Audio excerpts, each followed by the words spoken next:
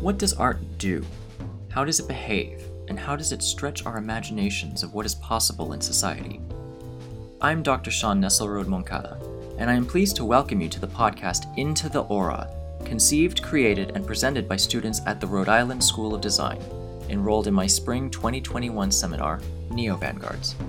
Over the course of 8 episodes, we will be exploring art from the last half-century, which has been called any number of names: the Neo-Avant-Garde, the Expanded Field, Neo-Vanguardias. We'll ask ourselves, what happened to the category of art? Where does art end and life begin?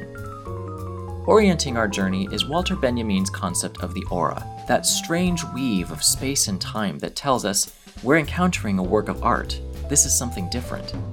In the 20th and 21st centuries, that aura seems to have been destroyed, but in this podcast, we will examine where it went, how it transformed along with the avant-garde. We will look at art that ventured off the wall and outside the gallery through radical performance and public intervention. We will think about the role of information, technology, and digital reproducibility in artistic production.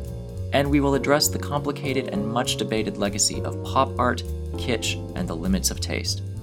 So join us as we embark upon our journey into the aura.